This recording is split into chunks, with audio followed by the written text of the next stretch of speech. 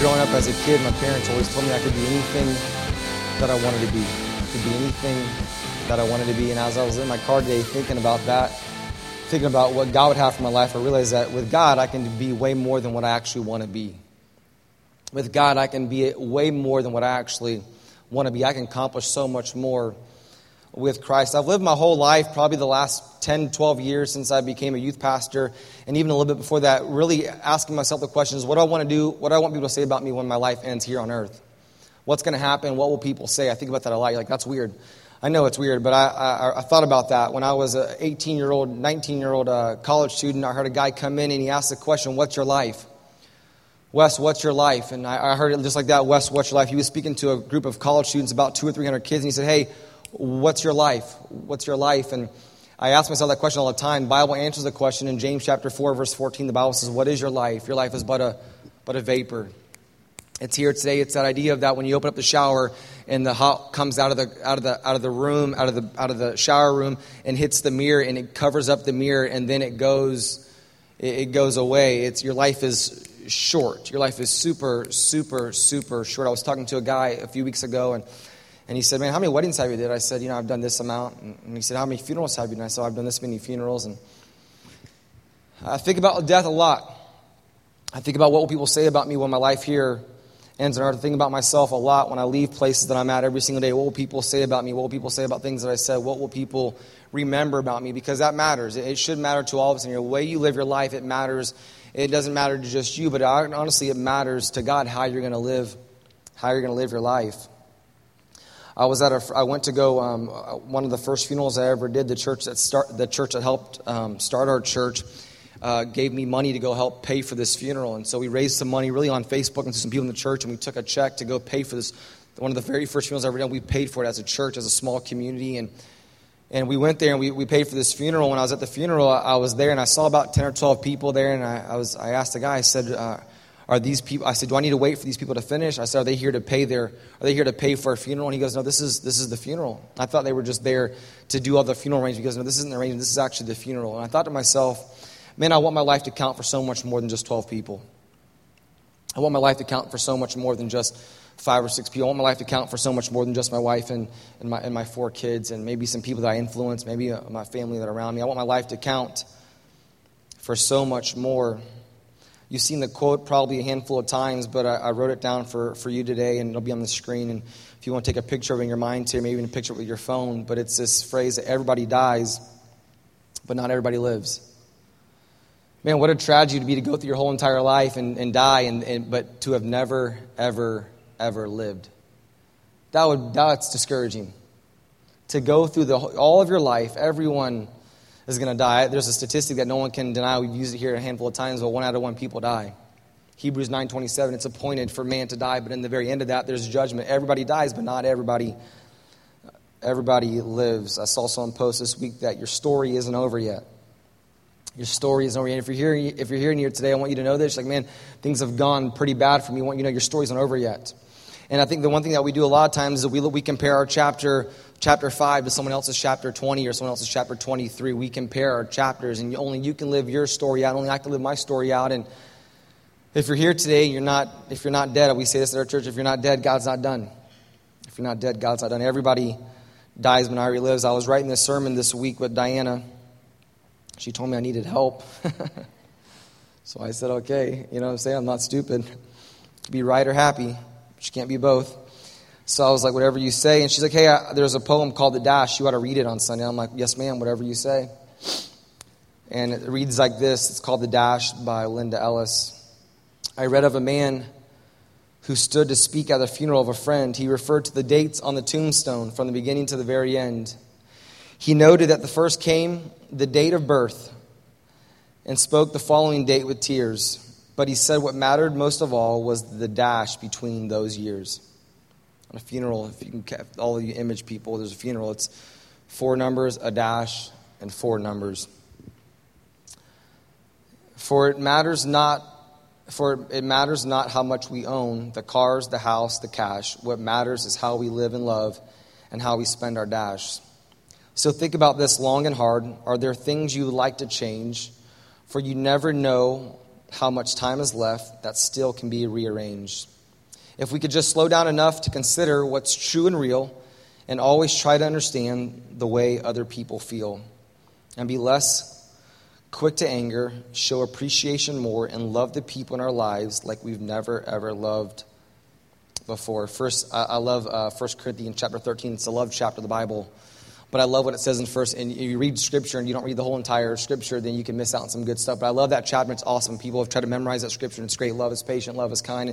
Love does not blow up, and love does not boast. All these things. But I love what 1 Corinthians chapter 14, verse 1 says. In the Message translation, it says this: live a life of love. Live like your life depends upon it. Live a life of love. Live like your life depends on it. Your life depends on the way you love people. Live like we've never loved before. If we treat each other with respect and more often wear a smile, remember that this special dash might only last for a little while. So when your eulogy is being read, and it will be read one day, with your life's actions to rehash, would you be proud of the things they say about how you spend your dash? How's your dash going? Like, don't ask me about my dash. How's your dash? How's your dash going? I want to give you a couple of scripture today, and some of you guys are trying to process where I'm coming from today. You're like, man, Wes hasn't told one single joke yet, and he's 6 minutes into it. And I really just want to walk through some scripture today, if I can, and I'll give you two things to hang on to, and then I'll be done. I'm actually going to invite Jeannie back up, and right now she can come. Jeremiah chapter 1, verse 5 says this: I knew you before I formed you in your mother's womb. Before you were born, I set you apart, and I appointed you as my prophet to the nations. Before you were born, God knew you. Before I formed you, before you were in your mother's womb, God actually knew you. I love what Jeremiah goes on further to say, what God further tells Jeremiah. Jeremiah chapter 20:11, for I know the plans I have for you, says God. They are plans for good and not for disaster, to give you a future and a hope. Diana said it to you earlier in worship, that God's for you, He's not against you. I love that song we sang, that song that says, when He speaks, we move. When He falls, we fall. We want to just go with Him. We want to live lives to do it. But He has plans for good and not for disaster. Psalms 139 verse 13 says this: you made all the delicate inner parts of my body, and you knit me together in my mother's womb. Psalms 139:13. So Wes, what does that have to do with me? Those are three good verses, and you got to memorize those verses. And as a Christian, you got to memorize some scripture.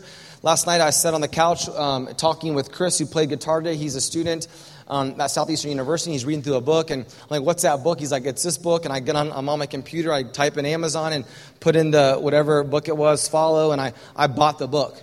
I'm like, I want that book. And he began to explain that book to me. But as a Christian, in that book, you should memorize some scripture. And those are really good scriptures, things to know that before you were formed, that God had a plan for your life. It's good to know that God has a plan for your life. It's good to know that God made all the delicacy, all the intricate parts. God made all of you. He made all that for a reason. And it's so important for me to teach this today, because we live in such a world where the world is louder than this book. The world is louder than this book. The world is louder than me. A buddy of mine said a while ago that all the wrong people have the microphones. All the wrong people have the microphones. A friend of mine in the back today said, I'm so sick of Facebook. I'm so sick of seeing all the hate. I try to battle that stuff with my social media feed. One of my friends said to me, if we just get all the right people posting at the right time, we can shut down all the negative and all the hateful things. And just because I don't talk about this a lot, and because it just popped to my mind, I hope that for us as a community, that what we're posting and things that what we stand for, that we stand for this. And if you stand for this, people can deduce what you don't stand for. Does that make sense today? You're like, you can't even spell deduce, Wes. Where'd you hear someone say that at? If you post what you're for and you make a strong stand for what you're for, people can conclude what you're against. I don't have to run around saying, I'm against this, I'm against this, I'm against this, I'm against this, I'm against this, I'm against this. It almost turned to a rap song. I don't have to do that. I can just say I'm for this. I'm for this. I'm for what this stands for. And this stands for God's plan for humanity, which is to love the world so they could be transformed by that love. And that love came in the form of a cross. And so that's what I'm for. And so I can run around, this is what I'm for, this is what I'm for, this is what I'm for. People will tell you what you're for when I walk in across. So they go, oh, here comes the preacher man. I don't know if that's negative or positive, but I'm like, hey, it is what it is. We ought to make a big deal about what we're for. People can figure out what we're against. Here's what I want you to know today. Based upon those 2 or 3 verses, I want you to know this, and I want you to leave knowing this in your heart, that God has a plan for me. I want you to say that out loud with me. Say, God has a plan for me. I'm going to count to 3 and we'll say it together. 1, 2, 3. God has a plan for me. And I'm telling you that now because this week, tomorrow morning, when you wake up, the world's going to tell you you're not good at what you're doing, and your people around you are going to maybe hate on you and maybe push you down. But so you're going to have to walk out tomorrow, and you got to become a street preacher.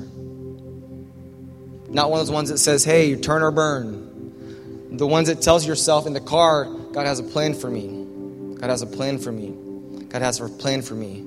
I know this isn't youth group in here today, but whatever you put in comes out. I was talking to Whitney today, and all these songs that we sing up here, it goes on a Spotify playlist, and that gets shared to all these band members. Well, I sent that to Whitney this week because she likes worship, and I was talking to Whitney. I said, I thought you liked this song, so I sent you the playlist, and she says, I listen to worship music in my car all the time. I said, most people don't do that. And I realized, I said, I don't know why you do that, Whitney. I said, but the reason why I do it is because I already have enough trash inside of me. So I try to put as much positive in me so that when I open my mouth, some positive comes out. Some Jesus comes out. So I try to put as much positive in. When I was in the car with my mother-in-law today, she goes, I love this song. This song speaks to me. I like to put as much positive in as possible. I know it's weird. I listen to sermons when I run. I haven't run in a long time. I'm prepared to, though. I'm prepared to run. I've got the shoes. I got the iPhone watch. I've got the wireless earbuds now, Vanessa. I'm planning on running a 2-mile and a 10K on the same day in March, the Winter Park Road Race. I've got intentions. I've got really good intentions. It's like my mother-in-law told me a long time ago when she first met me, Wes, you have a lot of potential. I said, I do? She said, yeah. You know what potential means? Nope. It means you haven't done anything yet. But I'm prepared. I'm heading in that direction. God has a plan for me. In the game of football, they use a playbook. I work out with Brad. Brad's wife is a coach at TFA. TFA, I said that right? She's got a playbook. She's been doing it so long. She played high school. The plays are stuck in her head. She didn't have to use a playbook, but she used a playbook, and she teaches people how to run the playbook, and she's gone on to play high school and then to go on to play for Florida State. and have a gag reflex. But I love you. I love all people. And so, she has this playbook, and in football there's a playbook, and these coaches, the playbook is so extensive that there's pages upon pages, and between when the Falcons and the Patriots, by the time they won last game, they've started putting in plays in that they haven't ran before. They've been practicing all year long. They've been saving up because they knew, or they thought maybe one day they have game plays that we're going to use here. And God has a plan for you. God has a plan for me. Another way to say this is God has a playbook for you that you're in. He has a plan for you. He has a play drawn up for you. Randy's a big basketball fan, and Randy said at the Mountain Verde tournament last week that the Mountain Verde, whoever they played against, I can't remember who it was, but the play that they drew up was the very first play was a lob play, which is a play where they divert all the players to one side of the court, and they leave one guy on the opposite side of the court, and they throw an alley-oop to him, and that guy comes up and dunks. That's how they opened up the game. There's a play for you. There's a special play for you. There's a package set up. That God has a package set up for you that He wants you to run. It's in this book. He's got a great plan for your life. God's got a plan for me. God's got a plan for you. I want to live my dash so well that when I get done, I can say, man, I did what God wanted me to do. God has a plan for me. Ephesians chapter 2, verse 10 says this, for we are God's masterpiece. I love that. You're God's masterpiece. Wes, I'm raggedy, Wes. You're God's masterpiece. He's not done with you yet. He has created us anew in Christ Jesus. He's created you new in Christ Jesus so we can do the good things He planned for us long ago. He has a plan and a play for you. Like me, Wes? Absolutely. I love the story of the business owner that I talk with all the time. He says, I thought I was going to do this, but I realized God had something different for me. I love the 20-year-old. I got a phone call this week from a 30-year-old man. He said, hey, man, can I meet with you? God's changing the plan for me. I love the 24-year-old college student that just graduates from college, and I'd run into her on accident at Starbucks. Shocker, I was there. And she said, I just want to know what God wants me to do. And I convinced her, and I want to convince you that God's got a plan for you. And then secondly, I wrote down this. I want you to know this. I was created for more. I was created for more. You were created for more. Whatever you're doing right now, you were created for more than that. Dinah said to me the other day, hey, can we ask Brooke to do this? Fraley was up here running around. Brooke was praying for Fraley as he was running around probably. And she says, hey, can we ask Fraley this? I'm like, well, Fraley, I said, Brooke's doing so much. We have her doing this and we have her doing this. Whatever you're doing, God has more for you. And Brooke's so sweet. When we get done, she'll come to me and she goes, hey, what is it you want me to do? Because I'll do it. And I'm like, no, I can't let you do it. Because I don't want to burn you out. Because then that'll be my fault, And so, but God has more for you. God has more for you wherever you're at. God didn't design you to work a 9 to 5 and then go home and go to sleep and then go work a 9 to 5 and then go to sleep and work a 9 to 5. God has so much. You were created for so much more. You and I were created for so much more. So that video that you watched, it ended with this verse, or start off with this verse, Isaiah 64, verse 8. And yet, O Lord, you are the Father. You are the Father, we are the clay, and you are the potter. We are all formed by your hand. So I brought in some clay today. It's 5 pounds. And because Jeannie is an artist and a creator, I texted Jeannie, I got this clay down. I was like, what did you order? We get Amazon stuff every single day. All the guys hate us. FedEx, UPS, the post office guy, they all hate us. Sometimes I order stuff that's 80 pounds. The keyboard, not this one, but the one we use normally every week, it's 80 pounds. When that got delivered, the guy looked at me like, I hate Christians. I said, I hate some of them too, And kidding, but serious. I got a 5-pound thing of clay. And this clay it's crazy because it's just a block. It's just a block, but it's packaged in such a way that it's still moist, and with this clay, it can be formed into something that looks so much better. Something like this. Like, isn't it something to know that a big old block of clay can be turned into something that's made for God's juice, coffee? I got this a couple years ago. This is from Ebenezer's Coffee House. It's one of the top-rated coffee shops in the D.C. area and in the world. And a Christian man who God's given him so many different locations of churches in the D.C. area to open up coffee shops so that he could share the gospel. And I got this a couple years ago, not because I went to D.C., but because Chris is thoughtful and he knows I'm selfish and I like gifts. And so he brought this for me. That's my love language. This week I got a gift card in the mail from Jeannie's brother, Paul. I'm like, I love you. Paul's like, that's weird. I'm like, I know, but I love coffee, and you sent me coffee, and so it's like 2 things I love, and so I love you. I think he deleted me. And he should have. It's weird. I love him for coffee, but it's amazing to me to know that this right here could be turned into something like this. And what I want you and I to know in here today, that when God got you, you look like this. You're like, I'm a little bit lighter than that, Wes. You get the point. But he got you, but when he's going to be done with you, and he's not done with you yet. When he's done with you, you're going to look like this. And you're going to love it. Everything you're going through right now, those potters, they pound that clay and they put on that spin block, and they have the right amount of texture, and they work that thing, and they're trying to beat it, and they're trying to apply pressure to it, and they're trying to get it right. And then when they get it just right, then they put it in an oven. You guys have seen the shows, or maybe just I've seen the show, but they throw it in this brick oven and it dries. And once it's dry, it dries hard. And then once it's hard like this, they put this stuff around it so that it seals it, and so that it makes sure that in a couple of years, after I get done drinking coffee with this, that it's not going to turn back into this. It stays like this. I want you to know in here too that God's got a plan for you, and you were created for so much more. I love this story of this young man. And I think I just caught it this time, but I think you caught it. But his son had the same brace that he had on. Did you notice that? Dukes, only I saw that. A kid wants to be just like their dad. Or a daughter just wants to be like their mom if they're cool. And they just want to follow you around, and that's We should want that. And the way that our kids follow us, we should want the world to follow us because of what God has done in this. When you see me, a lot of you guys, you see me or I see you, we see this process.